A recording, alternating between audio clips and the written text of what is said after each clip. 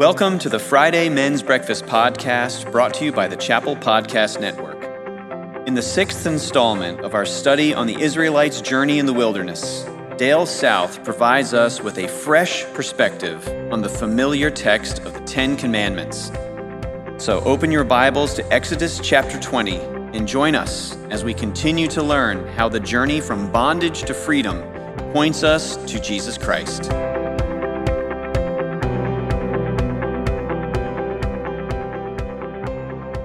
We're going to try to do a quick flyover that I hope it's going to be a high-level view, but I'm going to try to dive down deep on a few points that I think will help us with this passage of the Ten Commandments, which is just a foundational passage to Judaism, to Islam, to Christianity. It's probably one of the most familiar passages for all these religions that we hold in common together. So if you would have your Bibles there, however you're accessing them, we're going to look at Exodus chapter 20, and I'm going to read through the verses like 1 through 19, or no, 1 through 21. And God spoke all these words, saying, I am the Lord your God, who brought you out of the land of Egypt, out of the house of slavery. You shall have no other gods before me.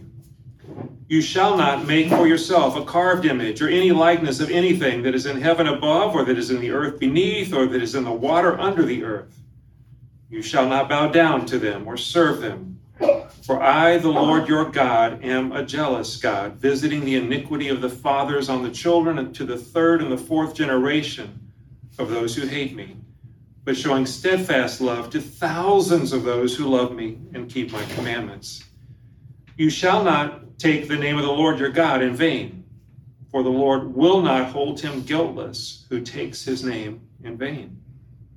Remember the Sabbath day, keep it holy. 6 days you shall labor and do all of your work, but the seventh day is a Sabbath to the Lord your God. On it you shall not do any work. You, your son, your daughter, your male servant, your female servant, your livestock, sojourner who is within your gates. For in 6 days the Lord made heaven and earth, the sea, and all that is in them, and he rested on the seventh day. Therefore the Lord blessed the Sabbath day and made it holy. Honor your father and your mother, that your days may be long in the land that the Lord your God is giving you. You shall not murder. You shall not commit adultery.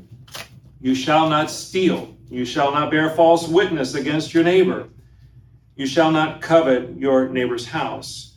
You shall not covet your neighbor's wife, or his male servant, or his female servant, or his ox, or his donkey, or anything that is your neighbor's.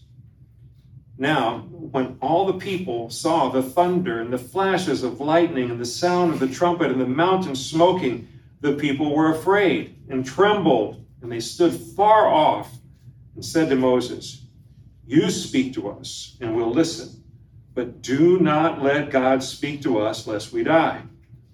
Moses said to the people, Do not fear, for God has come to test you, that the fear of him may be before you, and that you may not sin. And the people stood far off while Moses drew near in the thick darkness where God was.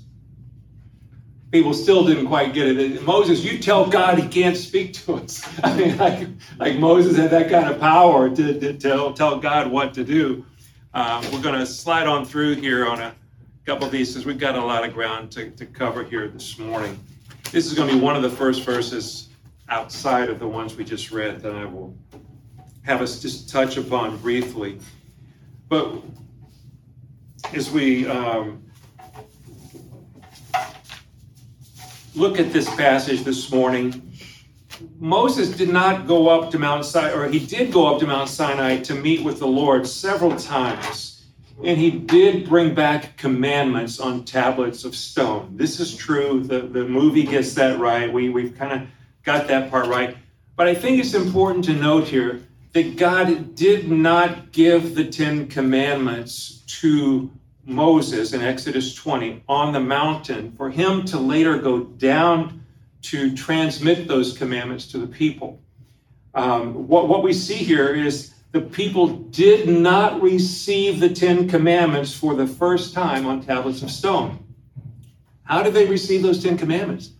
From the direct voice of God.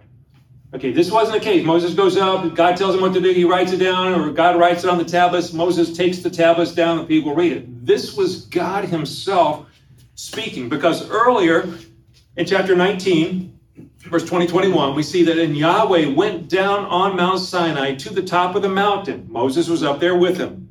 And God called Moses to the top of the mountain, and Moses went up. And then Yahweh said to Moses, now go down, warn the people, lest they break through to Yahweh to see many of them fall.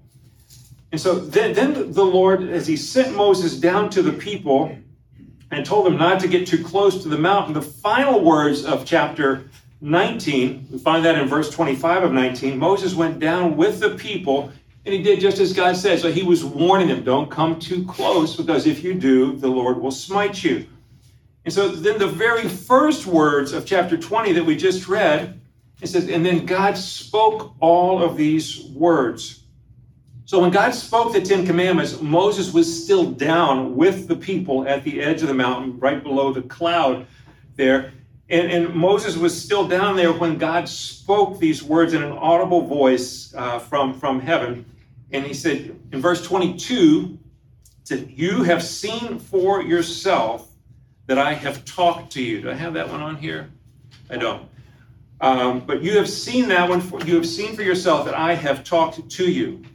Now, as Max mentioned to us last week, there is an uncertainty about the exact location of Mount Sinai.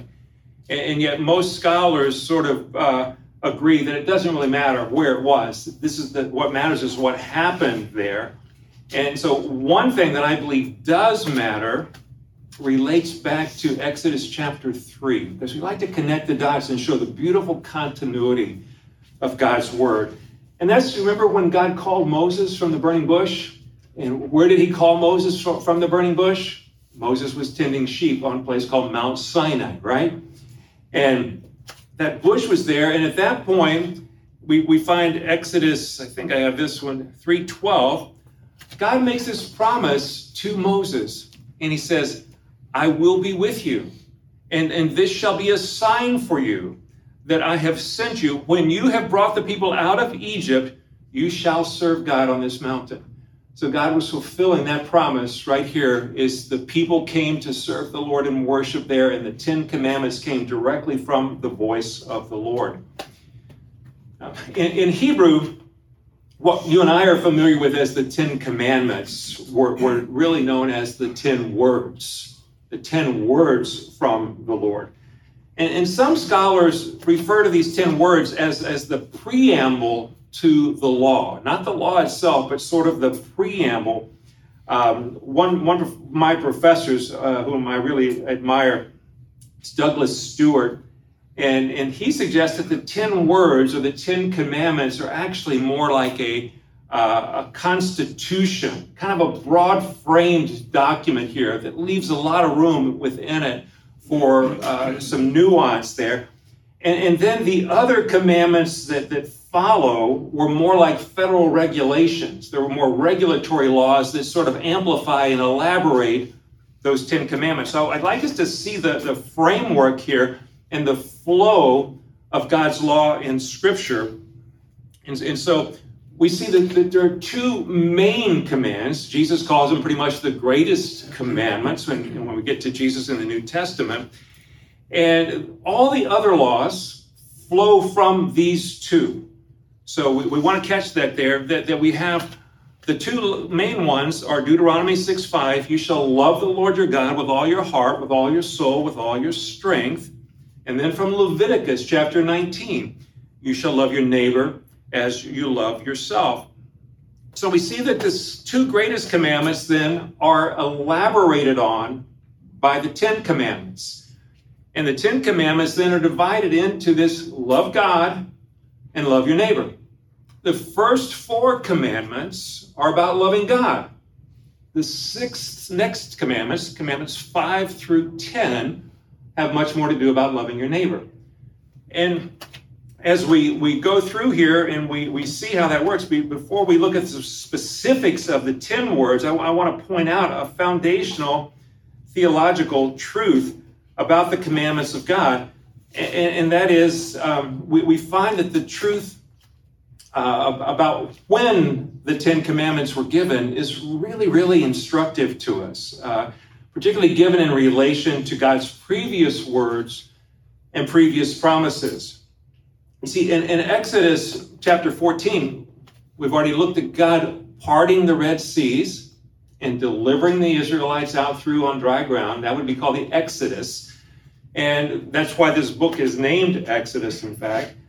And we see the Lord doing a marvelous work here. So the question we often are going to have here as we look back is now, how do these commandments all fit together? You've got the 2 commandments, then you've got the 10 that sort of amplify the 2, and then you got another 601 commandments in the rest of the law. So there's 613 total, if that's a trivia question for you.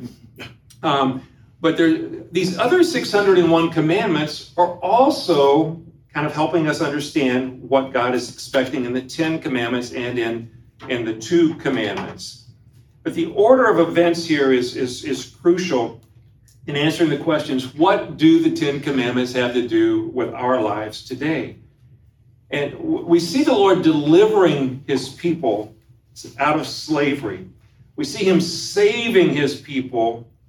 And we see the order of that is what? He delivered and saved them in 14. He gives the law in 20 and following. That's important. It's very important because that means God gave the law after he had already saved his people. Let's make sure that we write that and let that sink into our heads here. The law was given to God's people after he had already saved them. That means obeying the law had nothing to do with their salvation. Okay. Instead, the law was how the Jewish people and how God's people are to live as God's chosen people that he has already saved. That's getting the law and the grace together here. So what is the relationship between law and grace? That's a big, big question that Christians and people all around tend to get confused. There's sort of this prevalent understanding that the Jews were originally to be saved by keeping the law, and then God gave this new covenant when he realized they really couldn't keep that one very well. And that new covenant was about grace in Jesus. But Galatians 3:21 tells us, is the law contrary to the promises of God? Certainly not. For if a law had been given that could give life, and that whole if and then is sort of a hypothetical, meaning basically it can't. If it was possible, if it were possible, then righteousness would indeed come by the law. But Paul goes on to say, but it wasn't possible. So God kept the promises there and made those promises real and fulfilled in Jesus. And so the big idea is that the commandments were never about how to be saved. They were always about how God's saved people are to live. See, it was not about performance. God never intended to save anyone based on how well they kept the commandments. In fact, he knew that every one of us would get disqualified by breaking the first commandment and the 2. Love the Lord your God with all your heart, mind, soul, and strength. And you shall have no other gods before me. He knew that we weren't going to keep those commands. So he did not make salvation dependent upon those.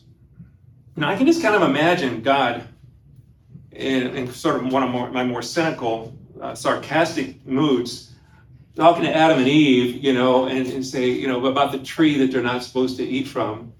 And just say, I give you one thing to do, just one thing, and you can't even do one thing. Well, I think that's what the commandments as well. The very first commandment I give you, the greatest commandment, I give you one stinking commandment. Love the Lord your God with all your heart, mind, soul, and strength, and you can't do it. But it wasn't a surprise to him that we couldn't do it. He absolutely knew that we couldn't do it. But when we're going to talk about loving God and loving our neighbors, That's where it all begins. And so the Lord God knew we would not do the one thing that he never intended our salvation to depend upon. And that was keeping the commandments, keeping the one commandment, keeping the two commandments, keeping the 10 commandments, much less keeping the 601 other commandments. Because God had already promised Abraham before any of this. Now we go back to Exodus 14, we see God saved the people through the Exodus and the parting of the waters of the Red Sea and delivered them out of slavery from Egypt and into the wilderness there. But even before the Exodus, like 400 years before the Exodus, God had promised Abraham that he was going to save him and make him a great nation, not because of his righteousness, but because of his faith.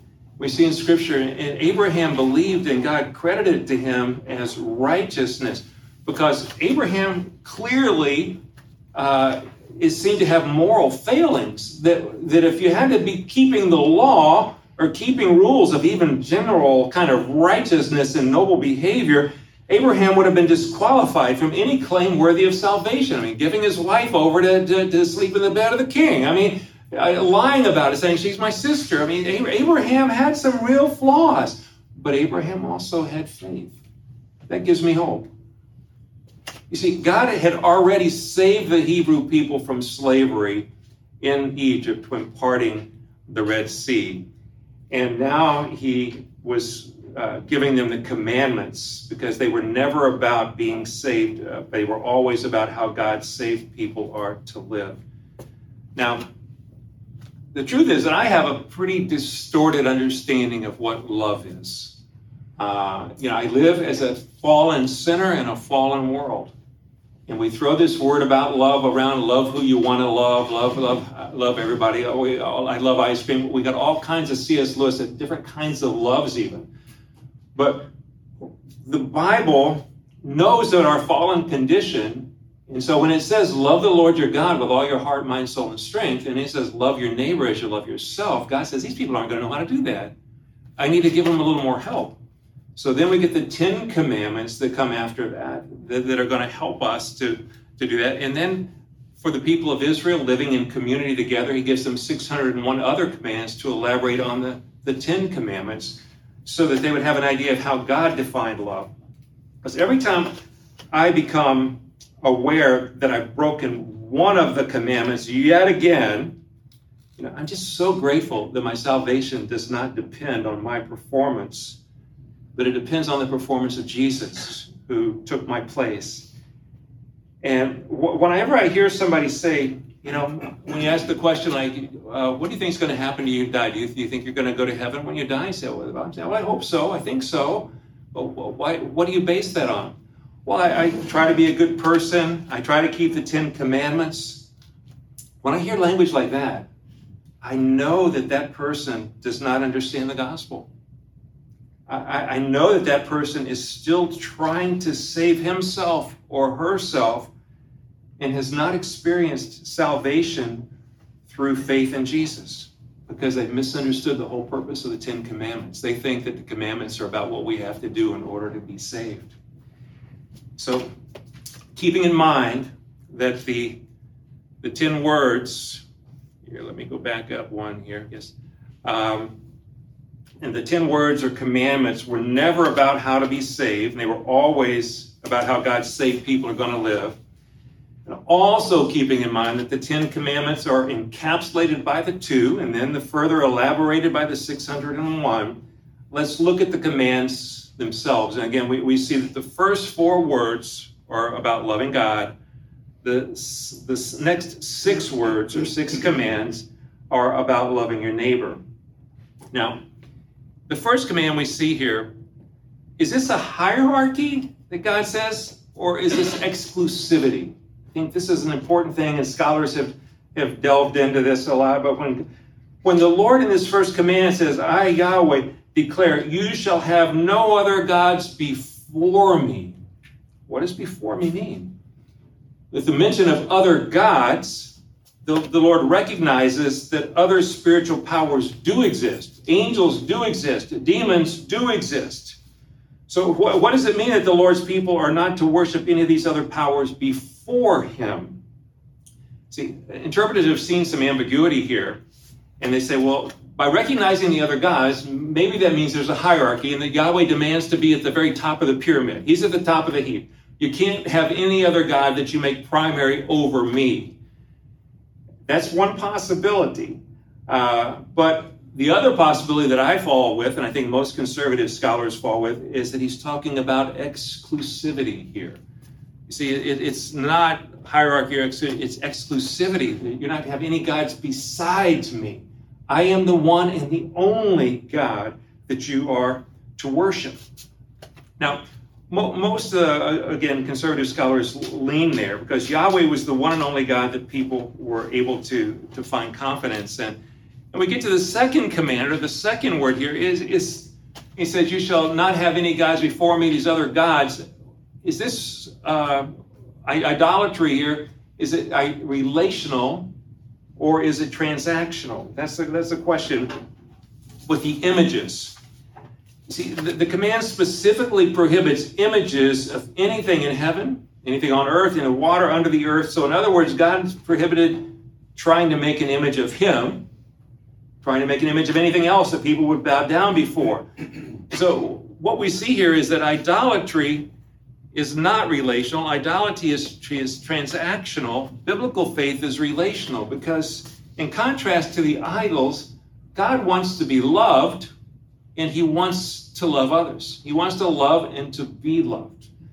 Now, when you get down to the idolatry part there, that's all transactional. That's just the idol's going to give me what I want. I'm going to give the idol something the idol wants. The idol's going to give me what I want. So the one thing that idols really, really wanted was to be fed and to be carried around with the people that worship them. So the transactional idea of idolatry was if you feed me and if you care for me, then I'm going to take care of you. You scratch my back, I'll scratch yours. But idolaters never worshiped their gods because their gods were good or because their gods were worthy. Because none of those gods were good or worthy. They were all licentious. They were decadent gods. They were not what you'd want to emulate yourself by, morally speaking. And so worship of the false gods did not involve righteous gods, and it did not involve righteous people. You see, their gods didn't care if worshipers were kind to other people. Gods didn't care if worshipers loved one another. Their gods didn't care if people lied or stole or killed. In fact, when you go worship the god, you'd be having illicit sex at times with temple prostitutes. That's what that worship was about. It was transactional. But God's got a different story here. He wants things to be relational. He wants us to love him and to love others. And the commandments are the way that he shows us how we're to go about doing that. Another major truth is that people who practiced idolatry in that world at the time, and even in Israel, we find in the Old Testament that the Israelites were going after the idols as well. They often had a personal God, they had a family God, and they had a national God. And many ancient Israelites followed this idolatrous pattern. And so we read, and I could give you the Old Testament passages for this, but many of them worship Dagon, the fish god, as their personal god. We see that in Judges, 1 Samuel, 1 Chronicles. They worship Baal as their family god. He was a god of fertility. We see that in Judges, Kings. But they would always keep Yahweh as their national God.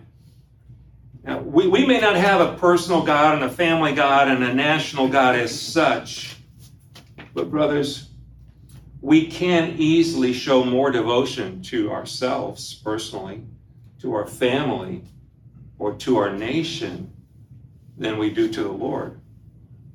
We're more likely to make ourselves and our families and our nation objects that push God out of the forefront to being the only one that we are truly worshiping. So, in contrast to the worship of idols, the exclusive devotion and worship of Yahweh demanded in this first word was about having a relationship with him. He did not need people to feed him. He did not need people to carry him around or care for him. He sought a relationship where he could feed and carry people around, where he could care for them. So Yahweh, by definition, he is the definition of what it means to love and to be in relationship, even within the Trinity, as beings created in his image. Now we flow into that love and be loved quality of his image. His people were to be known by how they loved him and how they loved others. And that love then was going to reflect the Trinity's love. So the third commandment we see here is, what does it mean to take the Lord's name in vain? Is that profane language? Is that to say, don't use the word Jesus as sort of a curse word, or don't put God's name before a foul, profane kind of word here? The command basically says, you shall not take the name of the Lord your God in vain. And the importance here is what we don't want to miss, is that God had given his name, Yahweh, to Moses and to his people because he really wanted to be in relationship with them. He wanted to know them. He wanted them to know him. Again, that relationship emphasis. And the Lord did not allow or give his people the authority to name him any more than they can make an image after him. You see, all these other images were created by the people. And then they got to name their gods. And there was a certain thing in Scripture is that if you got to name somebody, you had authority over them. And God said, I'm not going to let you name me. My name is I Am. That is who I am. And I'm revealing myself to you by my special name so that you can know me. But don't you ever think that you get the authority to name me, because I'm revealing who I am to you. And don't ever think that you can make an image of me, because none of your images are ever going to stack up. The third commandment reminds us that God's people, that they did not name him. They had no power over him. He gives the name as the self-sufficient one. He doesn't need anything from anyone. He is eternal. He is powerful. He is present. So to take his name in vain has the idea of misusing the name of the Lord. It literally means to raise up Yahweh's name for no good. Okay. Now, if we use his name in profanity, that certainly does that. But the most basic way the verse speaks about Yahweh's name in vain would be to swear by his name that you're going to tell the truth and then not tell the truth. And I think we can extend the meaning even further here, whether it's by profane language that dishonors his name or by verbally claiming, yeah, I'm a follower of the Lord. I follow Jesus. He's my Savior. He's my King. And then living a life that does not reflect that you're actually following the Lord as your Savior and your King, that dishonors the name of the very one that we are trying to honor. And so we break the third commandment anytime we devalue the worthiness of the name Lord and the God it represents. Now, I don't go around using the Lord's name in cuss words. Just don't. I mean, when I say Jesus Christ, it's a prayer. It's not some sort of a exclamation of disgust. But I tell you, I have taken the name of the Lord in vain by dishonoring that name. By saying, you are my Lord and King, and then just living in ways that totally don't reflect that. Now, the fourth word, the commandment to remember the Sabbath and to keep it holy, requires God's people to stop what they are doing. That's literally what the word Shabbat means. It means stop it. Stop your daily work right now.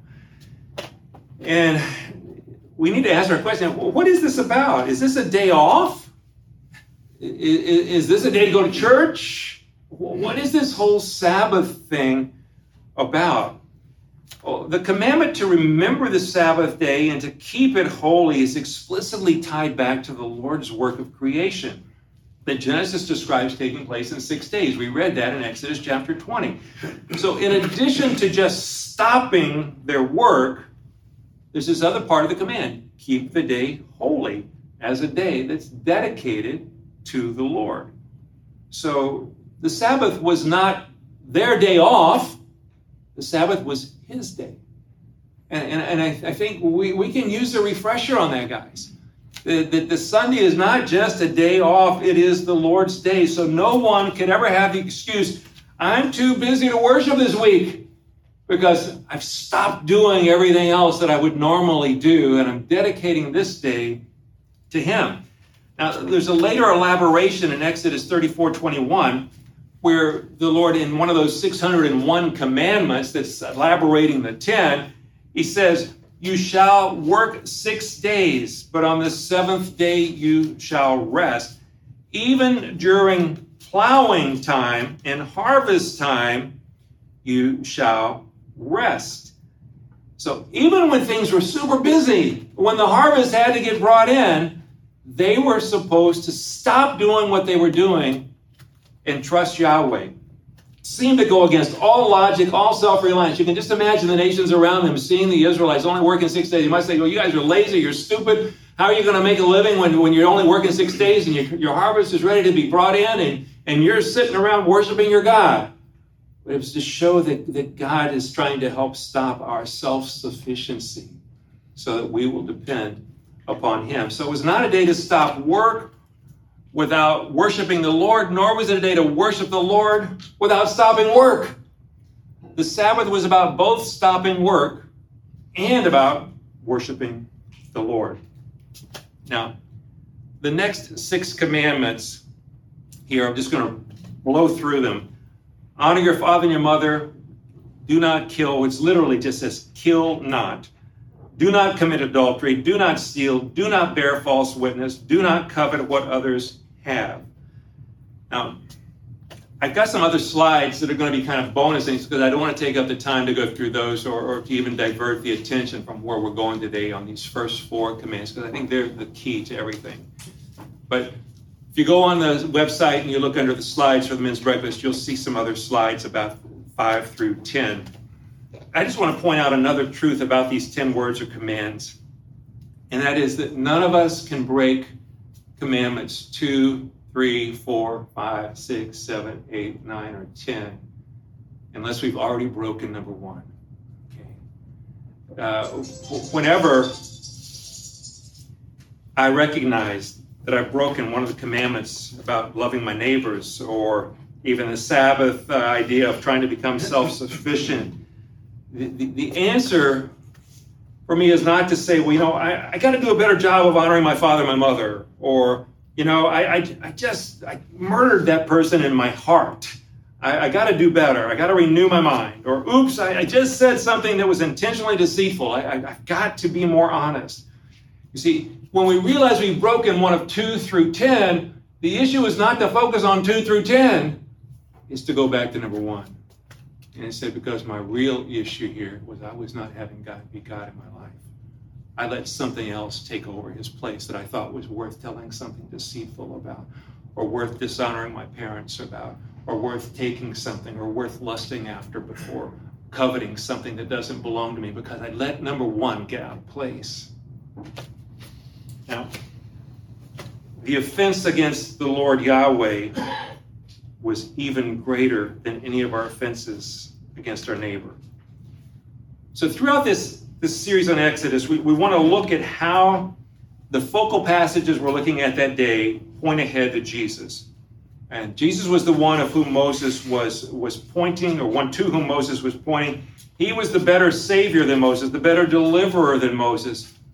And when we get to Jesus in the New Testament, what we see Jesus saying is, do not think that I have come to abolish the law or the prophets, for I have come not to abolish them, but to fulfill them. In Matthew 5:17. And then, yeah. Jesus reinforces the commandments throughout the New Testament, the 10 commandments, and He takes them much, much deeper.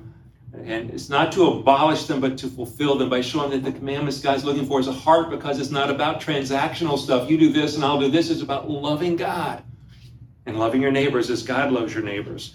So Jesus retold the greatest 2 commandments, love God and love your neighbor. He said the 10 commandments and the 601 other commandments all hang on those 2. And then Jesus makes the commandments much more about the condition of our hearts than it is about keeping some actual law. Now, guys, it's those who have been given a new heart, which was one of the promises back in Ezekiel. We've got the Holy Spirit living inside of us. This is how we are to live. He really simplifies it for us. I give you one thing, guys. One thing to do. Love me. Love me with all your heart, mind, soul, and strength. And if you love me with all your heart, mind, soul, and strength, even you're going to love your neighbors because I love your neighbors. And your love is going to look like my love. So when we do that, we love our neighbors, and obeying the commandments will naturally kind of fall into place. So again, the big idea of the commandments were never about how to be saved. They were always about how God's saved people are to live. And I believe that's what the Ten Commandments have to do with our lives today. Let's pray. Father, thank you for your word and for these 10 words that elaborate for us what it means to love you, to love one another, love our enemies. I pray, Father, that you would clarify for us the order of when your law came and when grace was promised and came to Abraham. I pray, Father, that we would see this paradigm of laws and all really focusing back down to that one big commandment of loving you. And Lord, we confess today that we don't love you with all of our hearts, mind, soul, and strength. I think most of us really want to. We need your help. We need your commandments even to guide us into what that love looks like, because we're so twisted in what we think of as love. But Holy Spirit, you said you would lead us into all the truth. And so please fill us with that truth. Help us to rejoice in the grace that our salvation does not depend on our performance or keeping of these commandments. But help us not diminish these commandments, Lord, as Jesus has reinforced them to show us what love looks like. We pray that you would use us this day to love you and to love others wherever you may take us. In Jesus' name. Thank you for joining us for the Friday Men's Breakfast podcast. I hope you will join us again next week for the next leg of our journey. For more information on the Williamsburg Friday Men's Breakfast, please visit wcchapel.org/mensbreakfast. Have a great week.